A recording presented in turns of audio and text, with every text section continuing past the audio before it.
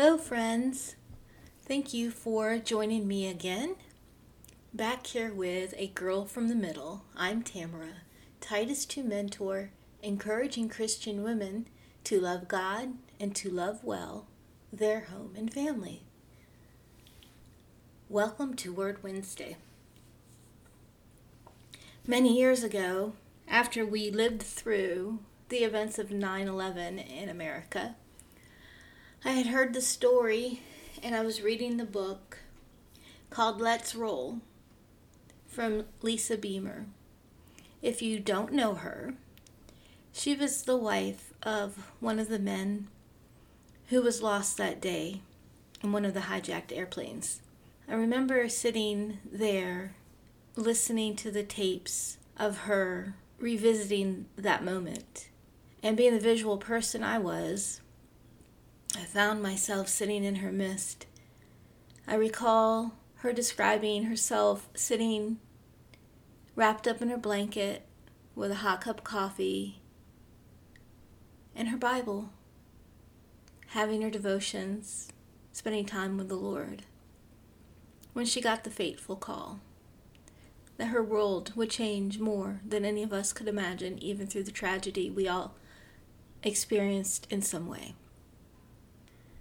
Looking back almost those 20 years ago and taking 20 years off of my life from right now, and in those 20 years the growth the Lord has allowed me to have in Him, I think back and I remember saying, Lord, why? Why could this woman who loves you, who's spending time with you, why and how can her husband be gone in such a tragedy when all she was doing was seeking you and living her life for you? And in my heart, I'm thinking, this doesn't make sense. And it scared me. It scared me that these things could add up in this way. In my own immaturity, I thought maybe the way I was trying to reason things leads me to think this was the reality of my mind, is that a woman who was living for the Lord would escape a tragedy in her life. She needed her husband.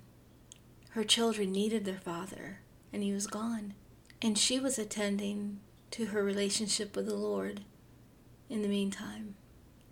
Now, I've learned where better for Lisa Beamer to have been in a time when she was going to get a phone call that would shock her and rock her world. Where better for her heart to be than surrounded by God's Word. Her book is called Let's Roll. I'm sure you can find it used. It's a fascinating account of her faith during that time, and when her husband hung up the phone, when he talked to her, because he was able to call her and tell her that imminently he was going to die. And it ended with, let's roll. He had a purpose, and that's where he was charging toward. And she had a purpose, and that's what she was charging toward. Both of them living their life for the Lord. What are we supposed to do with our faith? Do we sit and wait for the Lord to lavish on us all of the blessings that come with knowing Him? Or do we take responsibility in some things that the Lord wants from us? Let's read in 1 Peter. Simon Peter is talking to believers in this passage of 2 Peter chapter 1. And he's talking to them that in times of persecution and in times of trouble in the world around them, they have got to grab onto and grow their faith. We are there. Lisa Beamer was there on 9/11, 2001. And wherever we are and whatever has happened in our lives since then, for sure, believer, friend, sister in Christ, we are there now. This world is troubled on all sides. We need to be sure of our faith, grow our faith, and share our faith. Today, more than ever. 2 Peter chapter 1. Simon Peter, a servant and an apostle of Jesus Christ, to them that have obtained a precious faith with us through the righteousness of God and our Savior Jesus Christ, grace and peace be multiplied unto you through the knowledge of God and of Jesus our Lord. Verse 3. According to his divine power hath given us all things that pertain unto life and godliness, through the knowledge of him that hath called us to glory and virtue, whereby are given unto us exceeding great and precious promises, that by these you might be partakers of the divine nature, having escaped the corruption that is in the world through lust. And besides this, giving all diligence, add to your faith virtue, and to virtue knowledge, and to knowledge temperance, or self-control, and to temperance patience, and to patience godliness, and to godliness brotherly kindness, and to brotherly kindness charity. For if these things be in you and abound, they make you that you shall not neither be barren nor unfruitful in the knowledge of the Lord of Jesus Christ. But he that lacketh these things is blind, and cannot see afar off, and he has forgotten that he was purged from his old sins. Wherefore, the rather, brethren, give diligence to make your calling and election sure. For if you do these things, ye shall never fail. What a great passage of Scripture. 1 Peter tells us to add these things to our faith. To add them. And if these things be in us and abound in us, they will make it that we shall neither be barren or unfruitful in the knowledge of our Lord Jesus Christ. Proverbs 1:7 says, the fear of the Lord is the beginning of knowledge. Read his word, pray, listen, obey, repent, love, grow, the knowledge of Jesus Christ. That's the answer. If we do these things and they abound in us, we will never be barren or unfruitful in the knowledge of Jesus Christ. What things? Give diligence. All diligence. Add to your faith. Virtue, knowledge, self-control, patience, godliness, brotherly kindness, charity, abounding in us. All diligence. Giving all diligence. That's not sitting around twiddling our thumbs and waiting. Lisa Beamer was sitting with the Word of God open in her lap, and she was giving her diligence to know the Lord, to add to her faith. We go on to read, whereby we are given exceeding great precious promises. Whereby? Through the glory and virtue and the knowledge of Jesus Christ. Through those things, we are given great and precious promises. Giving all diligence, add.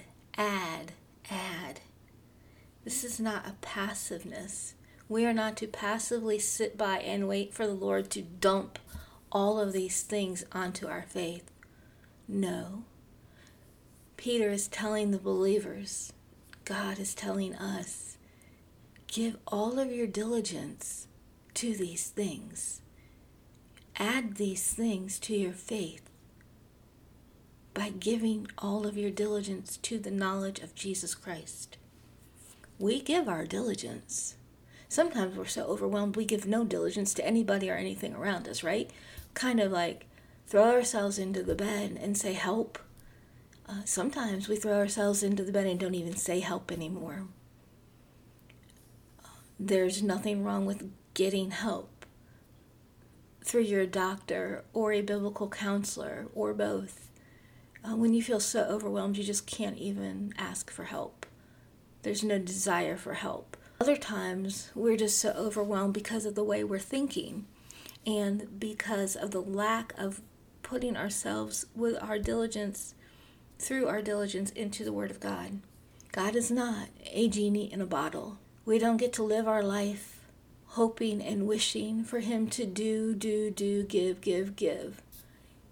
He is our all in all. He gave us His Son, the death of His own flesh and blood.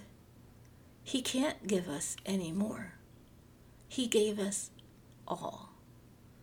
So yes, we as believers are partakers in everything He has for us. Peter tells us, giving all diligence, add to your faith virtue, and to virtue knowledge, and to knowledge temperance, and to temperance patience, and to patience godliness, and to godliness brotherly kindness, and to the kindness love. Glory and virtue from Christ to us, that we would in turn grow in His glory and virtue, that we would be changed to be more like Christ. And we can go back up to the beginning of this passage and read again in verse 8. For if these things be in you and abound in you, they make it that you will not be barren or unfruitful in the knowledge of the Lord Jesus Christ. How exciting is that, friends? In the midst of all of the trouble going on in the world around us, and in the questions of what is true, what is real, what is right, what is safe, what is dangerous, where is the peace? Where is the hope? All of these things can abound in us. And when they do, we are given these exceedingly great, precious promises that we are partakers in the divine nature, having escaped the corruption that is in the world. Will you join me in taking the time to sit quietly before the Lord in His Word with all diligence and grow your faith? Because I need it. You need it. And the world needs to see this abounding knowledge of the Lord in our lives. More than ever, this world needs our Jesus. Let's roll, friends.